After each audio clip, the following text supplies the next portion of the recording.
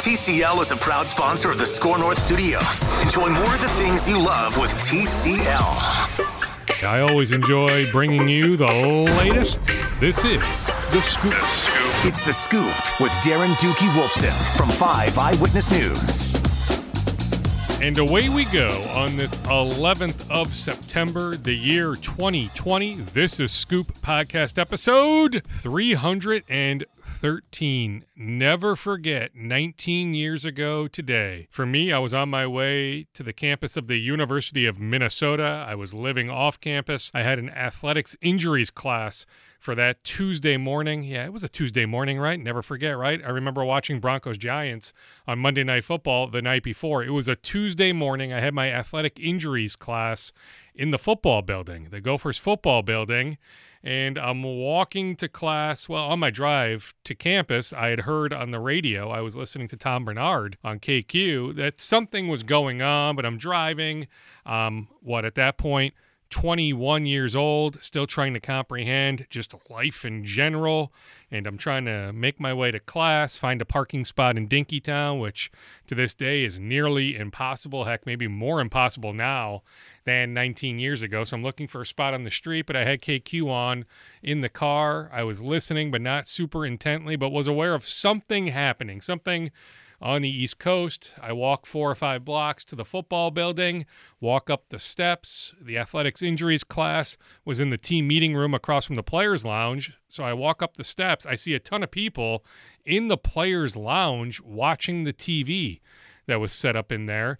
And I went in there, and lo and behold, I saw everything taking place, all the coverage. Never forget 9/11, 2001. I'll empty out my figurative notebook, then I'll get to conversations with Michael Lombardi, Mike Tannenbaum, Derek Falvey, and Alex Stalock. Would the Vikings love to have a deal wrapped up, a long-term deal with running back Dalvin Cook by kickoff on Sunday? 100%. But are they willing to do so? That it's not under their terms? No. I mean, right now, they want it largely in their terms. Are they willing to wiggle maybe a little bit? Yeah, a little bit. Are they willing to wiggle to the point of Joe Mixon or Derrick Henry? At this point, no. It would have to take an enormous new offer for the Vikings to bend that far toward what Dalvin Cook is looking for. And it's not even necessarily what those guys got. In fact, I see a scenario where he's willing to sign for less than what those guys got, but he's not willing to sign, at least right now,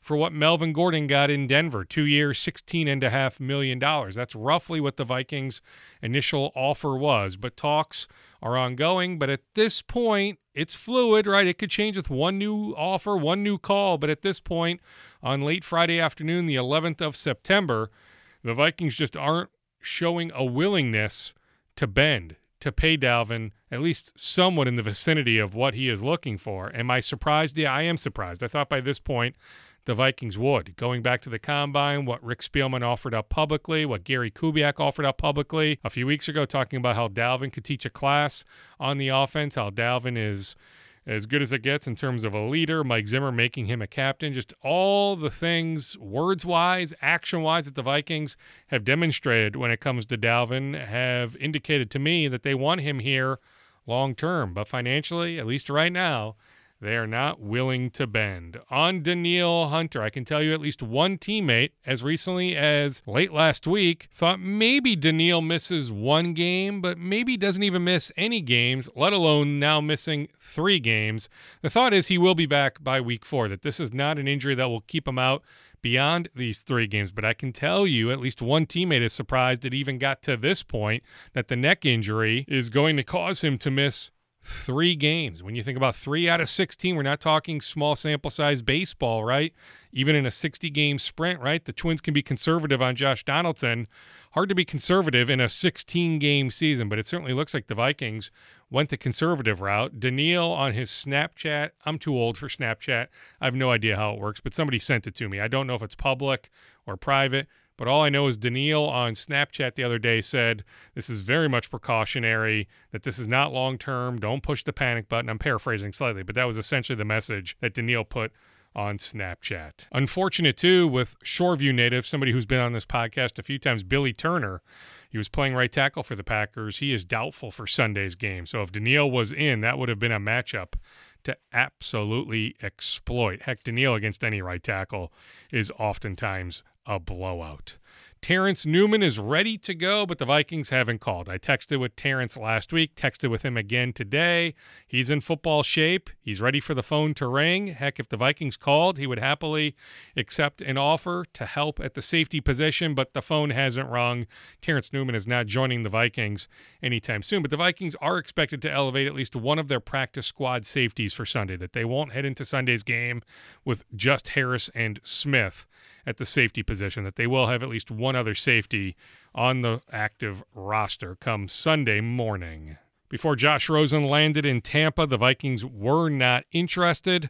I was watching Kansas City-Houston last night like a lot of people. Locally, the TV ratings were good. Maybe not quite what the TV ratings were for the Thursday night opener last year. Nationally, TV ratings down a little bit, but hey, it's all relative, right? Because the NFL still blows everything out of the water. Like locally, I was looking at the TV ratings last night. Locally, nothing came even remotely close to touching the number that the Chiefs and Texans did. Like nothing was even 50% of what that game did. So yeah, were the numbers down, compared to past years? Yes. But does anything touch the numbers that the NFL produces in this marketplace? Nothing does. Like, in fact, I think Vikings-Packers on Sunday with 3 ratings points, 3.5 ratings points now at home, not at US Bank Stadium. I think Vikings-Packers locally will shatter TV ratings records come Monday morning when those preliminary numbers come out, then later in the week, the final numbers. I just think so many people are going to be watching Vikings-Packers on Sunday. Drugi, of course, has his first fall baseball game, so I'll be DVRing the game, watching after. Need to watch the young man play baseball, but I certainly will be DVRing, which they do factor into the TV ratings, although I don't have one of the boxes that helps out the TV ratings people. But point is, there's a way to calculate people that aren't actually watching live but end up DVRing the game. But anyways, I'm watching Kansas City-Houston. Chris Collinsworth often last night highlighted Chiefs guard Kelechi Osemele. So back in July, Osemele's agent reached out to the Vikings and said, hey, are you guys interested in Osemele? The Vikings said no at that time. The Vikings had some medical red flags when it came to Osemele. He's got an injury history. I mean, just Google it. You can see that he's been hurt often, that there are medical red flags on Osemele, and that the Vikings wanted to give, this was late July now, the Vikings had guys they wanted to give reps to in August. Reps in practice are limited. So they decided, no, we're not interested in Osemele. In fact, a lot of teams passed on Osemele. The Chiefs bring him in. He looks great, right? Like when he's at his best, he is one of the best offensive linemen in the league. Yeah, you need to go back like 3 or 4 years to see that body of work over the course of, at least a half a season or a full season. But Osemele has unbelievable video going back multiple years, but not in 18, not in 19. The Chiefs get him for just over $1 million. So it looks like a brilliant move so far by the Chiefs, albeit one game in, but he was great last night for the Chiefs. But full context with the Vikings, they just, like a lot of teams, had medical question marks, plus they had some other guys they wanted to give reps to. But right now, in hindsight, would you love to have Osemele starting for the Vikings offensive line at one of the guard spots on Sunday against Green Bay? 100%. It was interesting seeing P.J. Hall play for Houston. Remember, he failed his physical here, but he ends up in Houston, the defensive tackle, and he looks fine. So it's interesting how, a guy can pass a physical with one team, one doctor, but then fails a physical with another doctor. But again, the Vikings doctors, he flew in, he underwent the physical. They had reason. We don't know all the details as to why he failed his physical, but they had reason to fail the physical here. They had reason to say Osemele just isn't somebody that you can invest in long term. General Manager Rick Spielman spoke to Dunkers on Tuesday. Some things he told Dunkers that jumped out. All 16 practice squad members will travel to Indianapolis for that first road game, week 2, a week from Sunday. You never know who you may need game day. So they will travel, all 16 members of the practice squad. Also, remember that COVID-19 testing mix-up a couple weeks ago? It was actually on Delta. Delta ended up flying the tests to the wrong location, so things got backlogged. So it was a mess. It just tells you how many things need to be in place for each game to go off without a hitch. So far, so good after Thursday Night Football. We'll see how this weekend goes into Monday with a couple games, but just so many things in this COVID world that we're in need to be in place for the NFL to get through an entire season. University of Minnesota Regent Michael Shue, he's been on this podcast before. In fact, I'll track him down again in the near future. So today, during the Board of Regents meeting, a regularly scheduled meeting, he brought up a resolution about let's play fall sports. He just wanted to see where the other regents stood. He tried to create some dialogue via email. It didn't go anywhere. Some of the regents said they were caught off guard, didn't want to vote. Regent Svigum said, hey, I'd rather not even vote no because the no could generate a headline that we're anti-playing football here this fall, which isn't true. We just need more time to look at the resolution. Really, what does the resolution mean big picture? Not a whole lot, right? Like President Gable has to engage the other presidents and chancellors. Commissioner Warren would have to get the ball rolling. So just because the University of Minnesota Board of Regents votes one way, even if it was a yes vote, the no vote won out. But again, they're not anti-playing football and other fall sports this fall. It's more that they want to have more time to do their homework, that Regent Shue caught them off guard. I'm glad that there's actually some dialogue. Like, we just haven't heard a lot of dialogue on campus here, right? Like, Jim Harbaugh is walking down the street in Ann Arbor, the Michigan coach. You've got Ohio State vocal, Coach Day all over social media. Nebraska as vocal as anybody in the country. Iowa, then you've got other schools that just aren't saying anything. Not that I expect Mark Coyle to offer up much. He's very buttoned up. He's going to do everything by the book. He'll support his commissioner, Kevin Warren, but it would be nice to hear more chatter from the University of Minnesota. So I'm grateful that Regent Shue at least started some of that dialogue today, even though it really went nowhere. We had the news, not shocking news, right? It was likely always a matter of when, not if, that the university would cut some sports. It's just hard to support 25 sports, especially hard in this COVID world right now.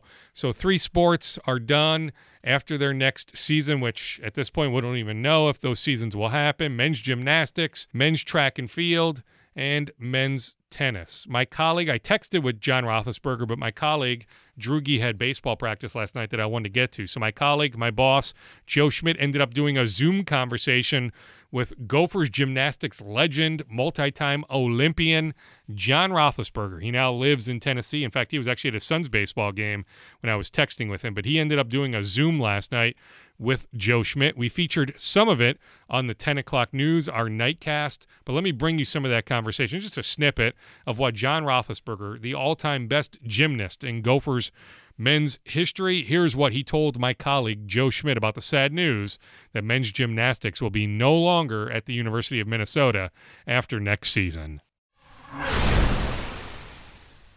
I'll just come over and ask you your reaction to this really sad news. Yeah, it's heartbreaking, honestly. It's not surprising. It's frustrating because I think there's other ways to do this. I think college athletics has lost its way, to be honest with you. And I've had conversations with a lot of people about that, people in administration as well, that it's, if it didn't happen now, honestly, it's kicking the can down the road. And at some point, somebody needs to find a creative way. They need to find a way to create their way out of these problems, not cut their way out of these problems. And that's exactly what athletic directors seem to be born and bred to do, unfortunately. And it's sad. It is sad. It's 117 years of Minnesota gymnastics, 117 years. And Joe, I challenge you to find one negative article or one negative headline, one negative footprint in 117 years of men's gymnastics. If you can find one, I'll buy you dinner. Gophers legend John Roethlisberger. That entire conversation is available on the sports page on KSTP.com. On the Wolves, in no particular order, phase 1 of this mini camp, although they've been training anyway, so really phase 1 isn't any different than what they've been doing for weeks, but it commences next week, then in 2 weeks. So I guess it would be, the week of September 21st is when they can have actual scrimmages at Mayo Clinic Square. I know behind the scenes they are looking for ways to bring those scrimmages to fans, some sort of stream. So, yeah, look out for that. I think a lot of people around here are yearning to watch the Wolves in some form or fashion. Associate head coach David Vanterpool is in the mix in Chicago and Indiana. I'm not sure I would make him a betting favorite in either of those two locations. New Orleans hasn't cast its wide net yet, but the expectation is when they do, Vanterpool will be included. I also would not be shocked if Oklahoma City reaches out to him. That being said, I guess I will be surprised if Vanterpool ends up with a head coaching job this offseason, but I do think it's when, not if, Wolves associate coach David Vanterpool will have a chance to be a head coach in the NBA. An ownership update, I would not count out Daniel E. Strauss at this point. I think I've gotten some questions on social media via email that because Strauss hasn't completed a deal yet, that he is out of the mix. I would not say that at all. Yeah, I get it. His exclusive negotiating window expired in August. He wasn't able to complete a deal with Glenn Taylor. He's been to town. He's met with Glenn Taylor. Still hasn't been able to complete a deal.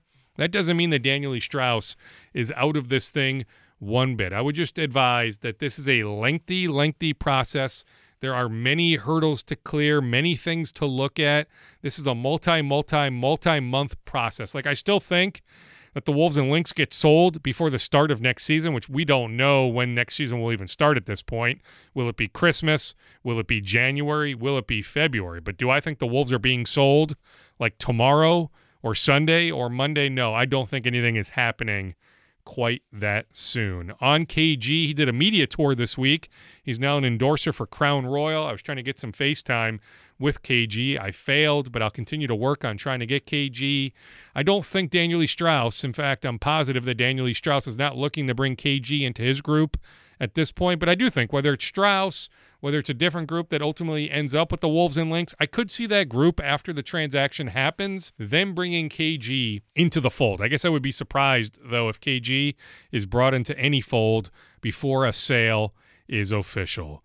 The Wolves continue to do all sorts of draft homework. I'm told they were supposed to have a conversation on Tuesday with the LaMelo Ball camp to set up an interview. I haven't been able to follow up on that, but there was a conversation that was supposed to take place on Tuesday. Also, the Wolves were expected to line up an interview this week with Anthony Edwards, at least schedule it for at some point in the near future. They were going to make the phone call this week to find whatever day works. So at this point, those interviews haven't happened, but they will in the near future. Former Gopher Daniel Oturu has already interviewed with the Jazz, the Bulls, and the Wizards. He was supposed to interview with the Cavs late last week, but that one had to be rescheduled. Oklahoma City, Milwaukee, the Wolves, the Spurs, and others will also talk to Oturu in the near future. Tyrell Terry, De La Salle High School, he's interviewed with 27 teams already. Some teams wanted to bring him back for a second virtual interview, but at this point, he is shutting things down. Is it possible that Tyrell Terry has a late first-round promise? Makes me wonder, something to think about, but I do think he has a chance to go late first round. Zeke Naji, Hopkins High School, recently had a draft interview with Sacramento. He's nearly at the point that Tyrell is at like 24 or 25 teams. So Tyrell Terry is at 27 teams. Zeke Naji at this point has talked to 24, or it might be even 25 teams. He's talked with darn near every team in the league. On the Twins, the chatter is very much alive about the Twins moving their AAA affiliate to CHS Field starting next year. Max Kepler and Mitch Garver are progressing nicely. Mitch is to the point of taking BP, getting down in the catcher's position, throwing the ball from home plate to second base. So he's been able to do more and more. It's all about the end of September. It's not about now. So the Twins can be conservative with these guys because they're pretty much locked in to one of those 8 playoff spots. Yeah, seeding might matter a little bit, especially if that first round, that best of 3, will be in home ballparks. Then at that point, the Twins could end up in a bubble, likely in Southern California. That would be for the divisional series, the league championship series, then the World Series likely in Texas. So if the Twins get that far, it could be, let's say they're the 2 seed. They would play the 7 seed at Target Field, best of 3, then play a best of, I guess, is it 7 or 5? I can't even remember the divisional series, but the divisional series would move to California. If they win that, get to the league championship series, a best of 7. Then if they won that, play the World Series against the National League winner in Texas. It's surprising, though, that Major League Baseball has not made any formal announcement on any sort of bubble. But the Twins, you'll hear this from Derek Falvey in a little bit, the Twins are operating as if the postseason, at least some of the postseason, if not all of the postseason, will operate in some sort of bubble. But at this point, it's possible that the first round, that best of three, will take place in home ballparks. The Twins, even with no fans in the stands, have been really, really good at Target Field. So maybe for them, more so than other teams, playing that first round at Target Field could mean something. Last at bat, we can debate. I think it means something, but depending on reliever hitter matchups, I don't think last at bat is all that big of a deal. My point is, if you're the 6 seed or the 7 seed or the 2 seed or the 3 seed, I'm not quite sure it'll matter all that much. Heck, the Yankees could be the 8 seed, get healthy, and easily beat the 1 seed. Like, this will be the year. It's so weird where an 8 can beat a 1, a 7 can beat a 2. A 6 can beat a 3, but it will be fun starting that last week in September. I talked with Twins first-round pick Aaron Sabato earlier this week. I'll bring you that conversation on a future podcast, not this podcast, episode 313, but a future podcast. Anyway, he's been training, and he doesn't want us to pigeonhole him as a DH or just a first baseman. He's actually been taking a lot of ground balls this summer at third base. He's been working a lot on his footwork. He just wants to have versatility. He's been getting in a lot of swings, but it's a lot of swings off a machine. He's been able to see some live pitching, but, it's been challenging. Like for a lot of guys that aren't on the taxi squads at these alternate sites, it's been hard for a lot of these guys to maintain any sort of semblance of, what a regular season would look like. Like a normal year, Aaron Sabato would have been, who knows, he might have been in Cedar Rapids, maybe even Fort Myers at some point by August. Like he would have gotten to see a lot of live pitching this summer, gotten at bats, but hey, with everything going on in this COVID world, he wasn't able to do that. But he has been trying to stay as sharp as he can. He's waiting for the phone to ring. He doesn't have any direction quite yet from the Twins, even though they're in constant dialogue, but nothing is firmly in place. But he's ready to head to Fort Myers for some sort of instructional work. Could that involve games in September, later September, October, November, maybe December? He's just waiting for the phone to ring. He would love to get down to Fort Myers to get some formal workouts in. All right, let me now get to some conversations. Let me begin with Michael Lombardi, former GM of the Browns, longtime NFL front office executive. He's now a media personality, works for The Athletic, works for some other outlets. He was nice enough to do a Zoom with me the other day. We previewed the NFC North. Here is former Browns general manager, current NFL analyst. He is one of the best around, used to be on NFL Network. Love his insight. Here is my conversation from Thursday with Michael Lombardi. Michael, last week I was talking to somebody I presume that you know at least relatively well, maybe really well, Michael Tannenbaum. And Michael, and I don't know if Mike was just playing to the Minnesota audience, but I think he was being genuine when he told me he thinks the Vikings, not the Packers, not the Bears, not the Lions, he thinks the Vikings win the NFC North. As you handicap this division, how do you see it playing out? Well, look, I think there's a lot to like about the Minnesota Vikings, and there's also a lot of question marks. I think this will be the first time they've been so young, especially in the secondary, where they're really going to have to show improvement. I think when you break down Minnesota last year, one of the concerns was their defense didn't play to what Mike Zimmer's defense typically plays to, especially on third down. Mike Zimmer is one of the best third down football coaches in the league. And last year they ranked 14th in the middle of the pack in that area, and they couldn't get off the field against the 49ers on third down. That's usually when a Zimmer defense shines. It didn't last year, so that's got to change. And then I think the offensive line has got to be able to play at a higher level, and they've got to be able to pass protect if they get behind in games. And then the hurdle they must get over, which they didn't last year, is to beat the Green Bay Packers. I mean, they got dominated at home against Green Bay with fans in the stands. So they're going to have to do that. But I think as this team comes together, let's not judge September too harshly and go and see what they do. There's a lot of good young players on this team that can certainly make a run. You mentioned Zimmer being a brilliant third down coach. How about just Zimmer overall? When you rank head coaches in this league, where would you rank Mike Zimmer? Well, I think he's in the top 10 of the coaches. He's tough. His teams project who he is, right? They're a tough team. You know, when you look at Chicago, you know, Matt Nagy's teams have not been very tough. They've been kind of soft. They'd rather run a triple reverse to get a yard than actually just line up and punch you in the mouth. Mike Zimmer's teams are tough. And I think they'll even be tougher this year. I think with his son helping the defense along with Andre Patterson, I think Mike's going to get back into the defense. I think one of the reasons he made the change was because it was probably getting away from him a little bit too much and he didn't like it. So I expect that toughness and that really gritty personality to show up more on the Minnesota defense than it has in the past. You mentioned Andre Patterson, one of the better defensive line coaches in the league. And yeah, now he has the title of co-defensive coordinator. I think a lot of people are excited with Ngakoue coming here, just in terms of he's good, right? But there might be another level there. But the combination of Ngakoue with Patterson, and maybe Ngakoue takes another step up.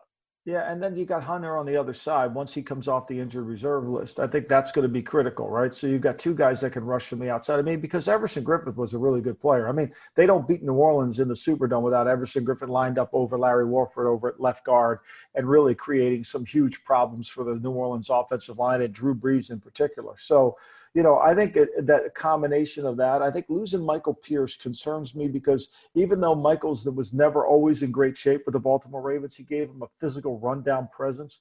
I think a lot of that burden is going to fall on some other guys they need so they can get to third down and then they can utilize their skill sets to attack the passer. Did it surprise you that the Vikings made that trade for Ngakoue? I mean, they could have tried to re-sign. I mean, they did. They made Everson Griffin some sort of offer, depending on who you talk to, Michael. It was either a really nice offer or maybe not so nice, but he ends up in Dallas. But they give up multiple draft picks. Now, granted, they have a lot of draft capital, but how did you size up the Ngakoue trade when they could have either re-signed Griffin or they could have signed somebody like Clay Matthews? Well, Clay Matthews isn't as good a rusher as Ngakoue, and the fact that they got him to take a $5 million pay cut is somewhat remarkable. I mean, it really is a tribute to the young man who wanted to get out of Jacksonville. So it also gives them a chance to see if they can sign him to a long-term contract. They have a low second-round pick into him. If he happens to leave, they'll get a low third-round pick and a compensatory draft pick for them. So, they did lose something, but not a lot of capital in that area. Look, I think anytime you can add defensive linemen, if your objective is to win a Super Bowl, you have to collect as many good defensive linemen that can put pressure on the quarterback. You're never going to cover in the National Football League. The quarterbacks are too good, right? When we were kids playing in the backyard, no one got open when we counted to 3 Mississippi. But everybody got open when we counted to 5 Mississippi. That's the NFL. The teams that can get there that really play 3 Mississippi football, they're the ones who win. On good quarterbacks, what do you think of Kirk Cousins? I mean, he's as polarizing as it gets here. I mean, depending on who you talk to, they either love him or they don't love him. My point would be you're not doing any better. Like we can nitpick Kirk, but at the time with the free agent options that were presented, Kirk was by far the right choice. And at this point, like you're not doing any better to me, Michael. So to me, if you're a Vikings fan, you hope for the best, but I'm not quite sure they can do better than Cousins. I mean, it's a little bit like being jealous of somebody who was born into wealth, right? Like, you're worried about, they really had a bad fare. I mean, Kirk didn't ask for the franchise tag. He didn't ask for Washington to make blunder after blunder on his salary. He just took advantage of it. So is he overpaid? Probably, yeah, there's no doubt. But why should we get mad at him for that? That's part of the system. He played it brilliant. Mike McCarthy, his agent, they played it brilliantly. So, I think separate that. I think what happens when we evaluate players, we allow the money to seep in. I tell this to people all the time.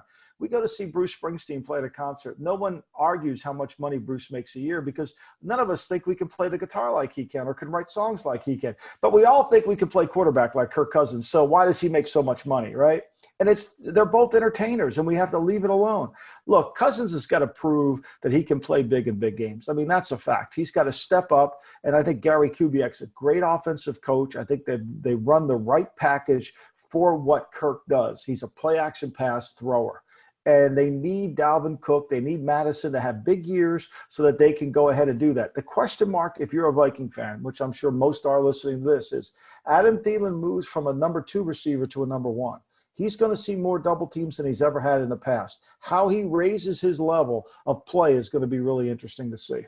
On Dalvin, I mean, we see Joe Mixon get the nice deal. We see Derrick Henry get the nice deal. Presumably Kamara in New Orleans is going to get a nice deal. Yet the Vikings and Dalvin Cook's agent remain at an impasse. Are you curious to see how that situation plays out? I think we have created this notion that running backs shouldn't get paid. But there's some running backs who are playmakers. Alvin Kamara is a playmaker. Dalvin Cook's a playmaker. They can impact the passing game. Zeke Elliott's a playmaker. He can impact the passing game. If you can't impact the passing game and you're just a runner and you have a little bit of a role on third down or passing downs, you can't get paid. That's a hard thing to do. Now, the Titans paid Derrick Henry. Great. He carried them into the divisional championship game last year. But for the most part, you can't pay just a runner. You need to pay a playmaker. And I think there's the debate. I think probably what's happening is the Vikings see him as the runner and the agents see him as the playmaker, and how's that going to work together?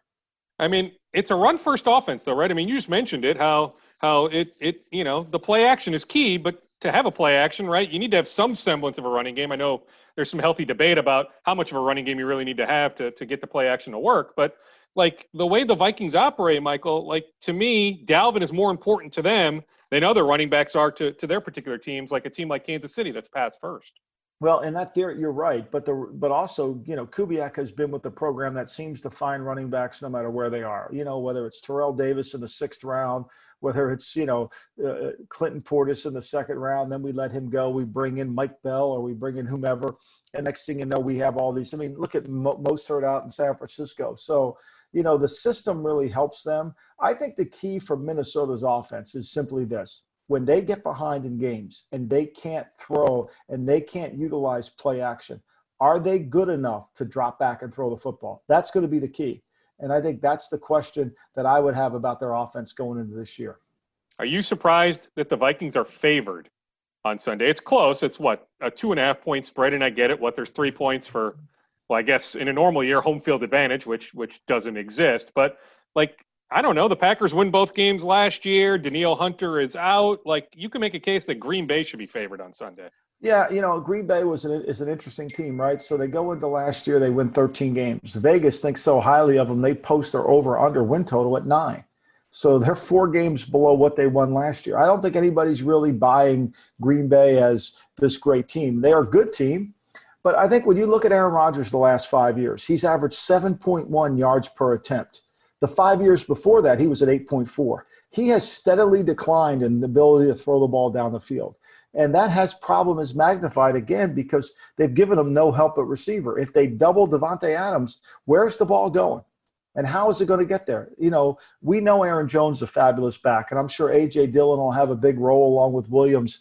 But the question marks on defense, you have to wonder how much that Gary Kubiak will take from what Kyle Shanahan did in that game, and where is Green Bay going to be able to fit their run force against what Kubiak does by formation. So, I'm not surprised because it's always a new year. I don't think he can go off of last year. What would be a fair money line if I asked you this question? Aaron Rodgers won't be a Packer this time next year. September 10th, 2021, Aaron Rodgers will not be a Packer. What would be a fair money line?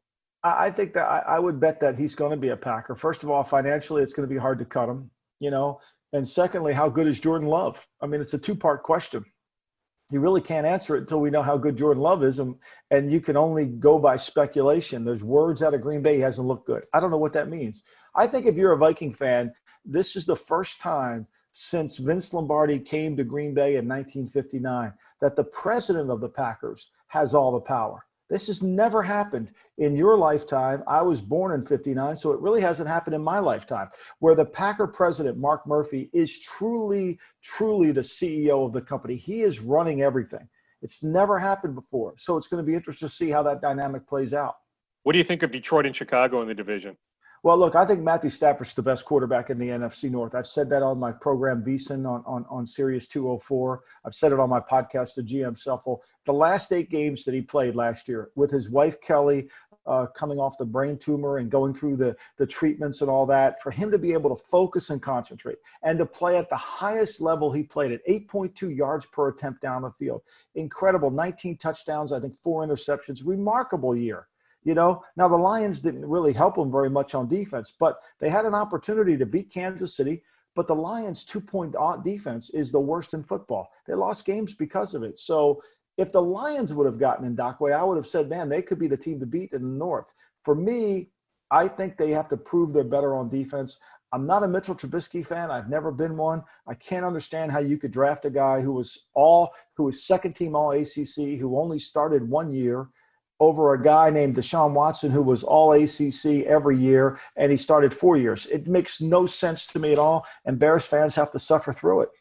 Doesn't it make – is it easier, though? You hand Trubisky the keys. If he fails miserably, is it easier to then go to Foles versus if you handed Foles the keys? And if he fails, then going back to Trubisky? Yeah, well, first of all, if you would have tried to go to – and I said this all summer on my program, on the Lombardi line. I said, look, there's no way they can't start Mitchell Trubisky. I'll write the press release when they announced the starting, and it pretty much came out exactly how I wrote it, because Trubisky is such a fragile ego guy. He's heard about Mahomes. He's heard about Watson. He knows they've made all this money. He knows that people in Chicago really resent him. So if they bench him to start the season, he doesn't have enough competitive fiber in him to come off the bench and say, I'll show you.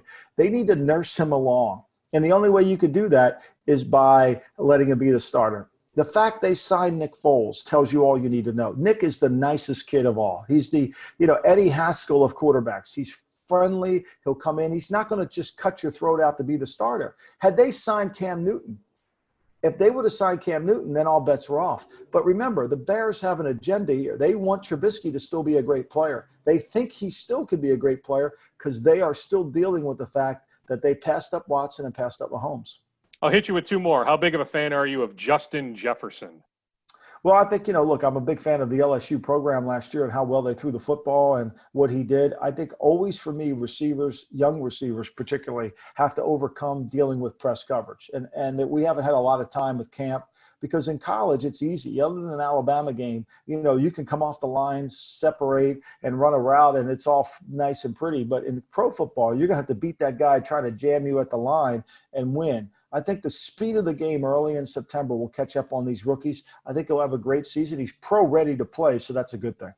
And I'll leave you with this. What are you most curious to see as we enter these week one games? Like for me, it's special teams. It's the officials, like how rusty are the officials. It's just tackling and guys that haven't been tackled in 9 months for the most part. Like it's going to be ugly. It's going to be ugly, isn't it? It's going to be ugly. Let's just accept it as ugly, right? And there's not going to be precision whatsoever. And there's going to be a high pad level. There's going to be a lot of missed tackles. There's going to be a lot of poor fundamentals. I think the teams that do less win. Minnesota, they don't do a lot. They'll be able to coach that up. Fundamentally sound teams will win. I think teams that are in really good condition will win because nobody's used to playing these many plays. You don't do it in practice. You get worn down. And I think that it'll come down to conditioning, pad level, the fundamentals, the basics of what football is all about. Michael Lombardi, longtime NFL front office executive, now works for The Athletic, does his podcast. He mentioned some of the things he does right now. Love picking his brain. Let me now pick the brain of Mike Tannenbaum. I did so, in fact, a handful of days ago. ESPN analyst. He used to be in the front office of the Jets and the Dolphins. He also was an agent at one point, in fact, helping rep. He was with Priority Sports. I mean, they rep Kirk Cousins, a bunch of different individuals. He actually worked in the coaches portion of that agency. But yeah, he's done it all. I mean, agent, front office executive, now media personality. Here are some thoughts from Mike Tannenbaum on the Vikings. Mike, Yannick Ngakoue, your thoughts on the Vikings making the trade for the very talented pass rusher? Boy, I like this trade a lot. I think it's just so much about the environment and infrastructure that Coach Zimmer, Rick Spielman have created, that you have a young, productive, healthy pass rusher that's taking less money to leave Jacksonville to go to Minnesota. So I think it's more about the referendum on the program and what an unbelievable job they've done that players want to go for less money there. I think it makes Danielle Hunter a much better player. It minimizes losing Everson Griffin. And when you think about that, the Vikings lost all three of their top corners from last year. The best way to minimize that transition is to have a good pass rush. And now they have a whole year to try to recruit them. So I think the move was really spectacular by Minnesota. How crazy is it that he is leaving, millions upon millions of dollars on the table by not signing that tender down in Jacksonville? Yeah, I think it says a lot about what Minnesota's doing. It says a lot about the kid, about how important he wants to be in the right environment. And I think it makes a good Minnesota defense better. Again, concerned about the transition at corner, but the best way to minimize the lack of experience at corner is a good pass rush. He has a knack for stripping the ball from the quarterback.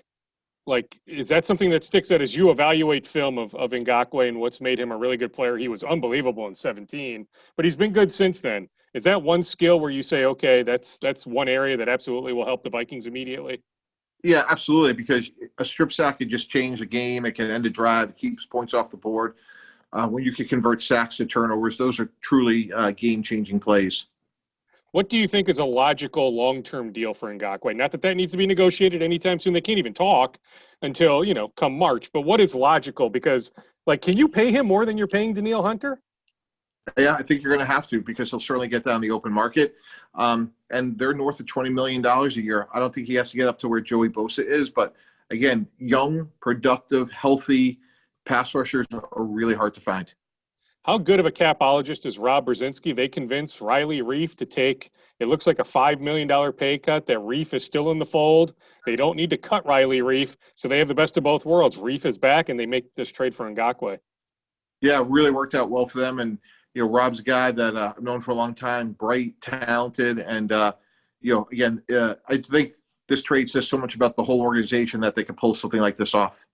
Do you like the Vikings' chances? As you handicap the NFC North race, do you like the Vikings' chances in the division? Absolutely. I think it's them and then everybody else. I think those other three teams have, varying degrees of uncertainty. Certainly Chicago does in my book. And then, Green Bay not adding a receiver. I think Detroit will be better, but I like Minnesota overall. That's interesting because Green Bay still has enough guys back from the division champion team of a year ago. But you think the Vikings are a cut above Green Bay? I do. And I think Green Bay not adding a receiver will hurt them long term. And again, no team is perfect in a salary cap era.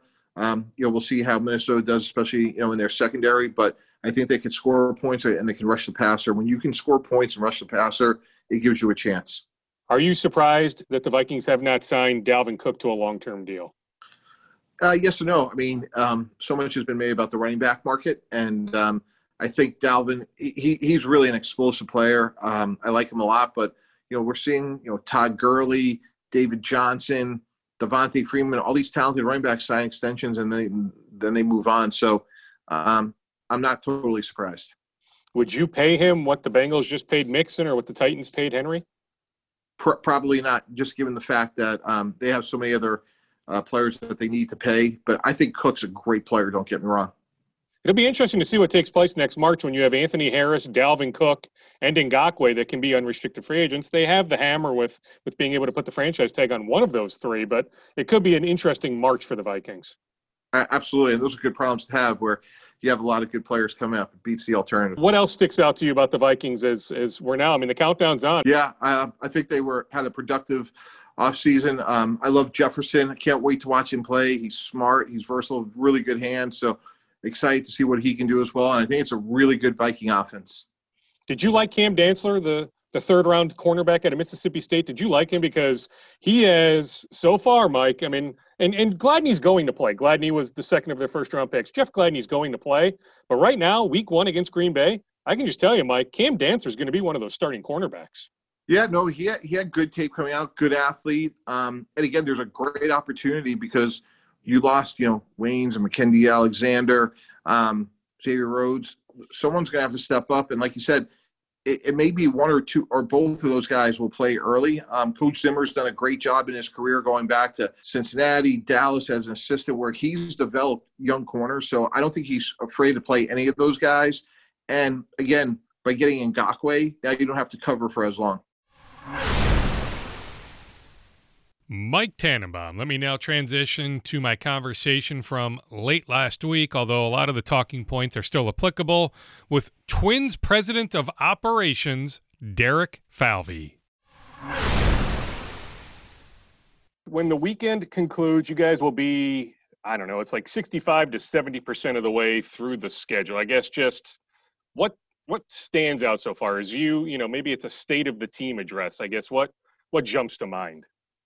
I think when I think about when we restarted and we were in summer camp and realizing that it was going to be a 60-game sprint, we knew it would come quickly. We knew the trade deadline would come quickly. We knew that we'd be in the second half of the season before we blinked our eyes, and we're there now. And I think for us, what I'm proud of so far, we got off to a great start. I think our guys were really prepared coming out of camp which was not an easy thing to do in a short period of time, and then continue to progress. We've dealt with some injuries. We've dealt with that adversity that comes along with that.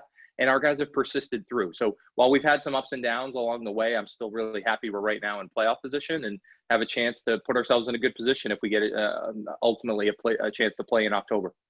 On that, I mean, how big a deal is winning the division? You talk about playoff position. I mean, you know, if you're the 7th seed, is it really that much different than, let's say, you win the Central and you're like the 2 seed? Is it that big of a deal?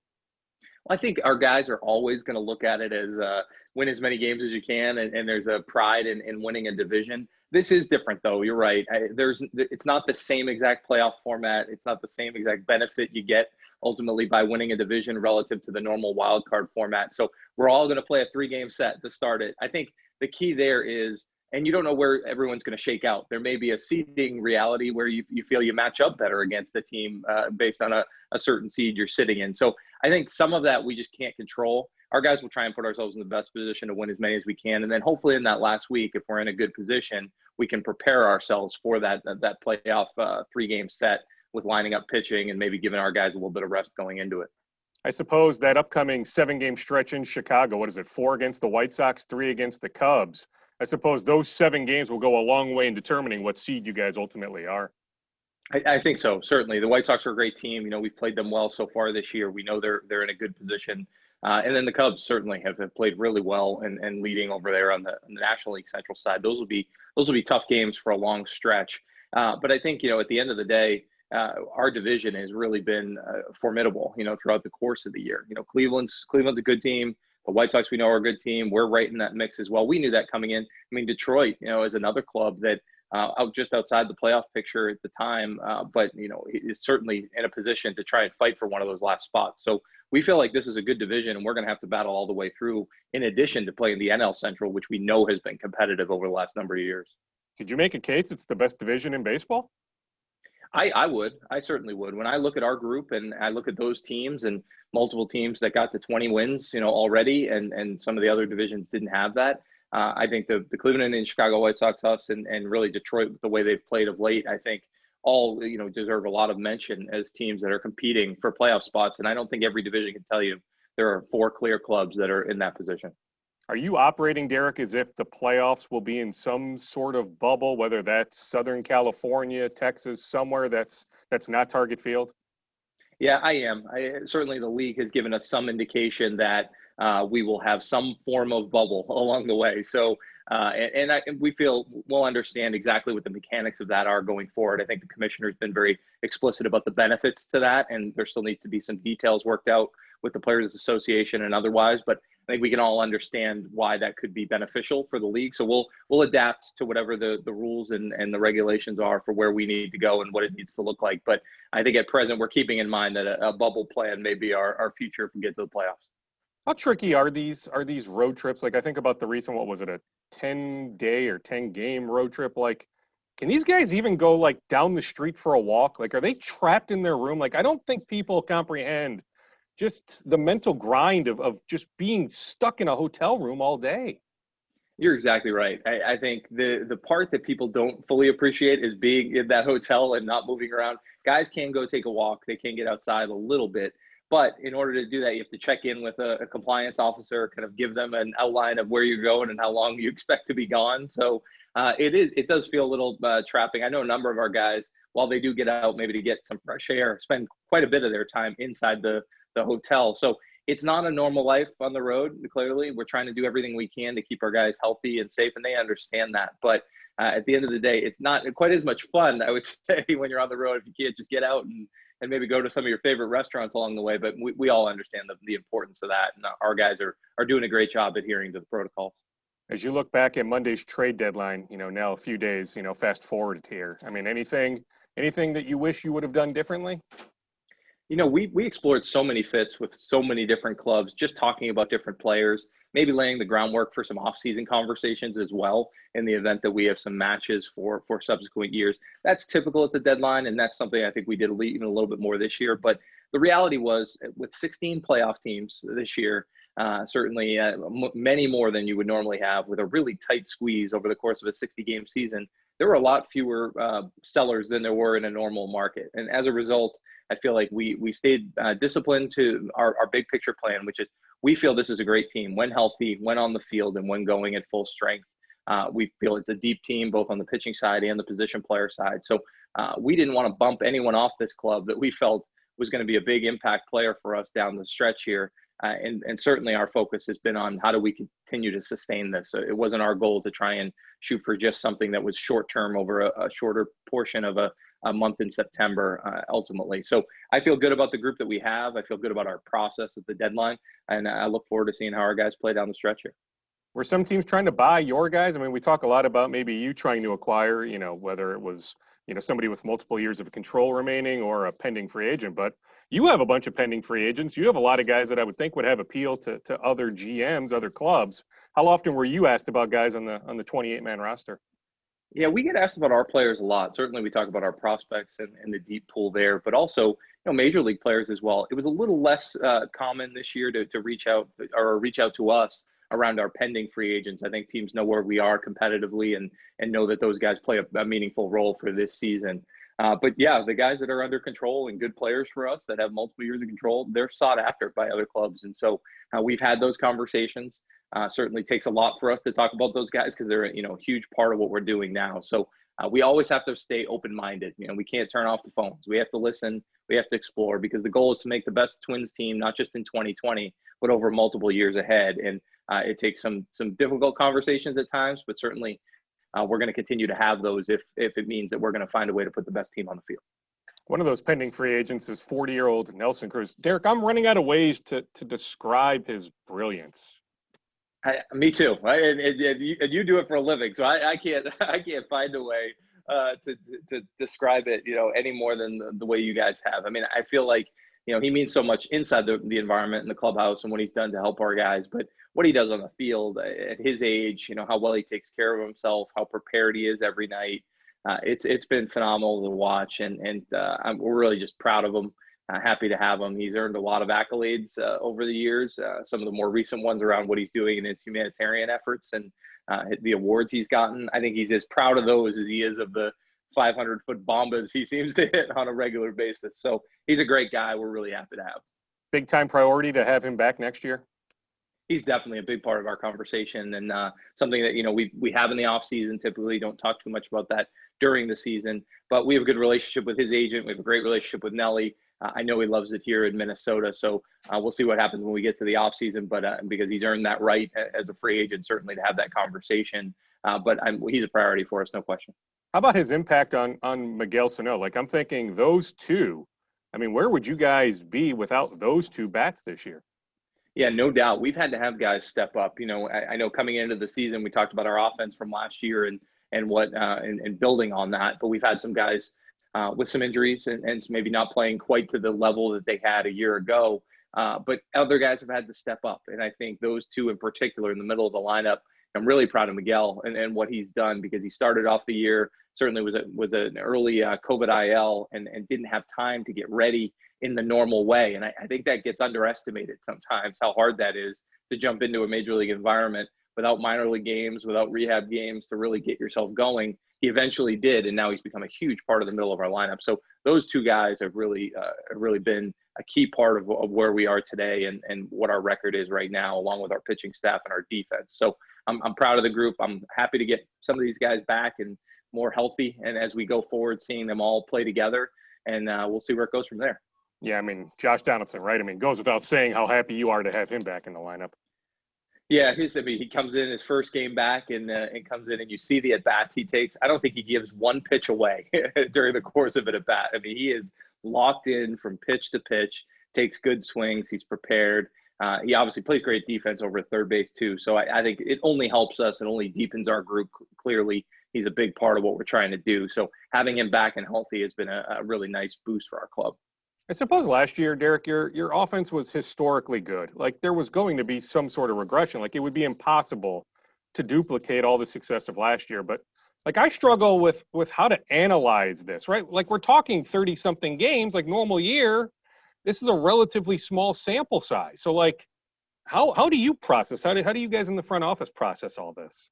Yeah, we had no doubt that there would be some regression from last year's historic offense. It's hard to put up your 100th percentile outcome in back-to-back years for sure, but those guys did a great job. We still think the underlying talent's the same, and maybe better, with some of these guys advancing and moving along. We did notice as a league, our offense was down, as across the league to start this year. There were fewer, spring training games or summer camp games, obviously, so you didn't get as much time to see pitching. I think that's a good reason why. But ultimately, when we assess our players, you just said it, 30-day samples are what they are. If you have an okay month in May, no one really pays that much attention to it over the course of a full long season. But the reality is this season's only a couple of months. So we need to focus on the controllables, which is how are our guys taking at bats? Are we swinging and missing at pitches, that are out of the zone? Are we chasing? How's our approach? I think our hitting guys, Rocco, the staff, they do a great job of getting each player prepared. And right now, when I look at a lot of that underlying information, a lot of our guys are taking good at bats. Some hits will fall along the way, but we're playing great defense and we're certainly pitching really well. So I think however you win the game and you get more runs than the other club, I don't really care. As long as at the end of the day, we have more than the other guys. How much has Kenta Maeda, the expectations you had for him preseason, how much has he exceeded those expectations? Well, we felt like Kenta, based on what we gathered, was a guy who we knew could start in a rotation regularly. He had been bounced a little bit back and forth in Los Angeles due to the depth they had in their starting staff and the role he could play in the playoffs as a reliever at times. But we had every expectation that he could start and start well. I think the thing that really stood out that we knew, but not to the extent, is just how adaptable and how adjustable and how athletic he is. He has made changes on the fly through the course of the year. That splitter and what he's been able to do against left-handed hitters to really improve what he can be as a pitcher, as an all-around pitcher, has just made him better. And I've been really impressed by how well he's taken to some of the new ideas, some of the information that's been shared, and the ability to really attack lefties in a different way. It's been a big part of what we're doing. He's been one of the best pitchers really in all of baseball. So we're excited to see him, not just this year, but in the years ahead, help lead our staff. I suppose you would take the 1-2 punch come October of Kenta and then what we saw from Jose the other night. I guess it would have been Wednesday against Chicago. Yeah, I think what Jose, we've seen some ups and downs from him, no question. He'll be the first to admit that. But what we're seeing more recently is consistency, from his pitches, and what he did against Chicago the other night was exactly what we hope to see out of Jose more regularly. But with Kenta and Jose, with Rich Hill, who's still building back into the pitcher that we know he can be, along with Jake Odorizzi getting healthy. Michael Pineda coming back has been big for us. And, he threw the ball really well the other night. I think if we have a deep staff like that, and some of those guys may ultimately come out of the bullpen, as we see starters do in the playoffs, that will help us a lot. But in a 3-game series, when you got to win 2 out of 3, I think it's all hands on deck from game 1. So we'll try and figure out a way if we get there to utilize all of those guys to the best of our abilities. Jake Odorizzi, right? I mean, he's close to coming back. Yeah, Jake's certainly another one that right now is continuing to work back. He's scheduled here for a sim game over with St. Paul to kind of make sure that he builds his way back. He's had some stops and starts this year so far, so we want to make sure that when he gets going, when he gets rolling, we're hopeful to get the sharpest, most ready Jake Odorizzi in really the mid to second half portion of here in the month of September. That was a good portion of my conversation with Derek Falvey from late last week. The final 2 minutes, I got updates on Stashak and Littell. Since that conversation, both guys activated. Littell at the alternate site in St. Paul. Stashak back in the Twins bullpen. Always appreciate Derek Falvey's time. Let me wrap up Scoop Podcast episode 313 on this Friday late afternoon, the 11th of September. Never forget 9/11. I'll wrap it up with my conversation from the other day with Wild goalie Alex Stalock. I was on a shoot. I was in the gym at ETS in Woodbury with Rashad Bateman. That's for a future TV story. Plus, I'll bring you the Rashad Bateman conversation at some point on this podcast. But in the gym also that day was Alex Stalock, so I pulled Alex aside and said, hey, let's catch up. So here's my brief conversation from recently with Wild goalie Alex Stalock.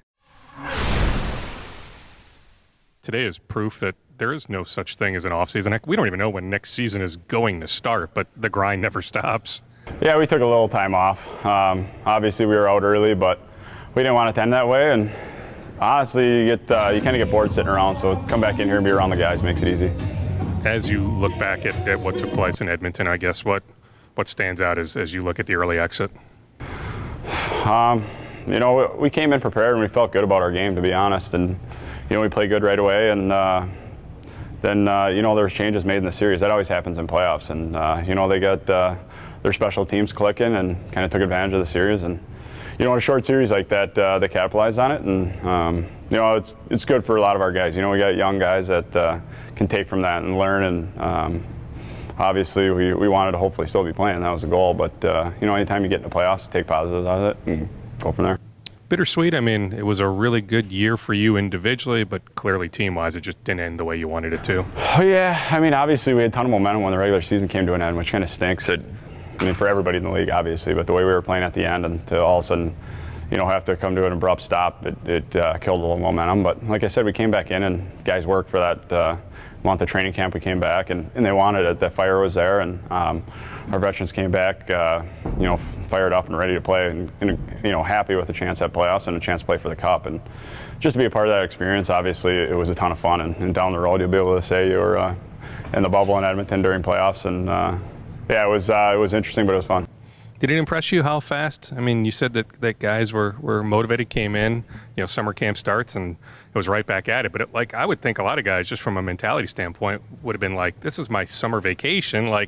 I don't want to be here at Tria Rink preparing to go to Edmonton. It was goofy early on because no one knew, how long we were going to be off for. So you kind of stuck with it. You tried to get nice if you could. And then I think there was times where we'd have meetings, with our league, with our union, and it seemed like, wow, this isn't going to happen. And then a week later, it sounds like it is going to happen. So there's a lot of back and forth throughout that downtime. And, guys would go hard and then be like, well, I just don't think it's going to happen. But, when we finally got word that we were going to go, it was pretty exciting. And guys started heading back here, and we were getting working before, the actual training camp started with our team. And it was a good training camp for us, and the NHL did a good job.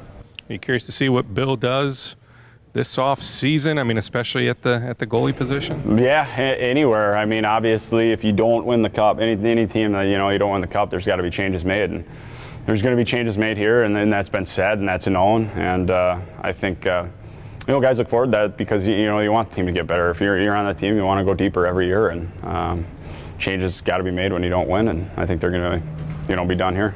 I mean, so many questions, right? I mean, does Kakinen become a full-time guy here? Is Devin bought out? Do they bring in a free agent? There's so many question marks. Right, no one knows, and that's there's a lot of goalies out there this summer, and a lot of good goalies. So wait and see, and be ready whenever the season starts. Did you see that Jake Allen got traded yesterday? Yeah, good for him. He's a good guy. I played with him many years ago now in Peoria, actually, but I think he's obviously excited to get the chance to go back to Canada. He played his junior hockey up there, and I know enjoys his stuff off ice, hunting and fishing and stuff like that. And I think Harry's a big outdoorsman too, so they'll get along really well. How do you think this thing plays out up in Edmonton? Do you think Vegas ends up winning? Does Colorado, Dallas? I mean, who's your favorite? It's hard to say. It's you thought Dallas was going to take series easy, and then Game 5 doesn't go the right way, and the momentum changes. And yeah, the West is up in the air. I haven't watched East as much, but that West is going to be tough, man. We got a good Game 7 coming up, and obviously a good Game 6 tonight, so it'll be exciting. How much of a mental grind do you think it is, and was it for you up in that quote unquote bubble where you're pretty trapped, right? Did you have any ability just to even go down the street for a walk? I'm not a big walker. To be honest, it was honestly like a summer camp for kids. You go and you play hockey, and that's all you were focused on was playing hockey, which made it easy to eat and you go play hockey, and that was the fun part of it, and you're focused on one thing, and it was playing hockey. And sometimes during playoffs and stuff, it's almost easier to play on the road. You got less to worry about, and you're just going to the rink and playing, honestly, and that's what it was. And I think guys really enjoyed it, and obviously we wish we were still there. I suppose, too, I mean, going back to the same bed every night, even if it is a hotel, minimizing the travel, right? I mean, just walk right back to the hotel and boom, Right, it never happens. It was kind of nice to get to a hotel room and unpack. Usually you're there for a night and packing her back up. So it was, you had a room you could kind of call home, and, you spent a lot of time in it, obviously, but it was fun. Hockey was all you were worried about, and winning games, and it was a good time. How happy are you? I'll leave you after this. How happy are you for Dean that the interim tag was removed? Yeah, it was great for him. He's, I played against him when he's coaching the American League, and he's always had good teams. He's a great communicator, wants to play fast, wants to play good, team brand of hockey, and, he earned it. He's worked hard, and it's good to see that he got the interim tag removed. That was my recent conversation with Wild goalie Alex Stalock. Obviously, at the time, Colorado was still alive, but they get eliminated. At this point, as I record this, Dallas up 2-1 on Vegas in the Western Conference Finals. It might be tough for either of those teams to beat Tampa. It looks like Tampa will get by my guy Anders Lee, my neighbor in Golden Valley. Anders Lee and the New York Islanders. Tampa just looks like the heavy favorite to hoist Lord Stanley's Cup. It will be interesting to see what Bill Guerin does. There are going to be changes. Alex hit the nail on the head. I mean, Mikko Koivu, no way he's back, but what other changes will take place? Will they buy out Devin Dubnyk? I guess I would not be shocked if that takes place. What sort of big transaction could Bill Guerin make? He is going to try, much like Gerson Rosas likes to go big star hunting. Bill Guerin is in on all these guys. Any big name that you see moved, I can promise you that Bill Guerin at least checked in on what the price was. All right, we are done. Scoop Podcast episode 313 is in the books for this weekend, this September 11th weekend. Never forget 9/11. Stay safe, everyone. Stay sane.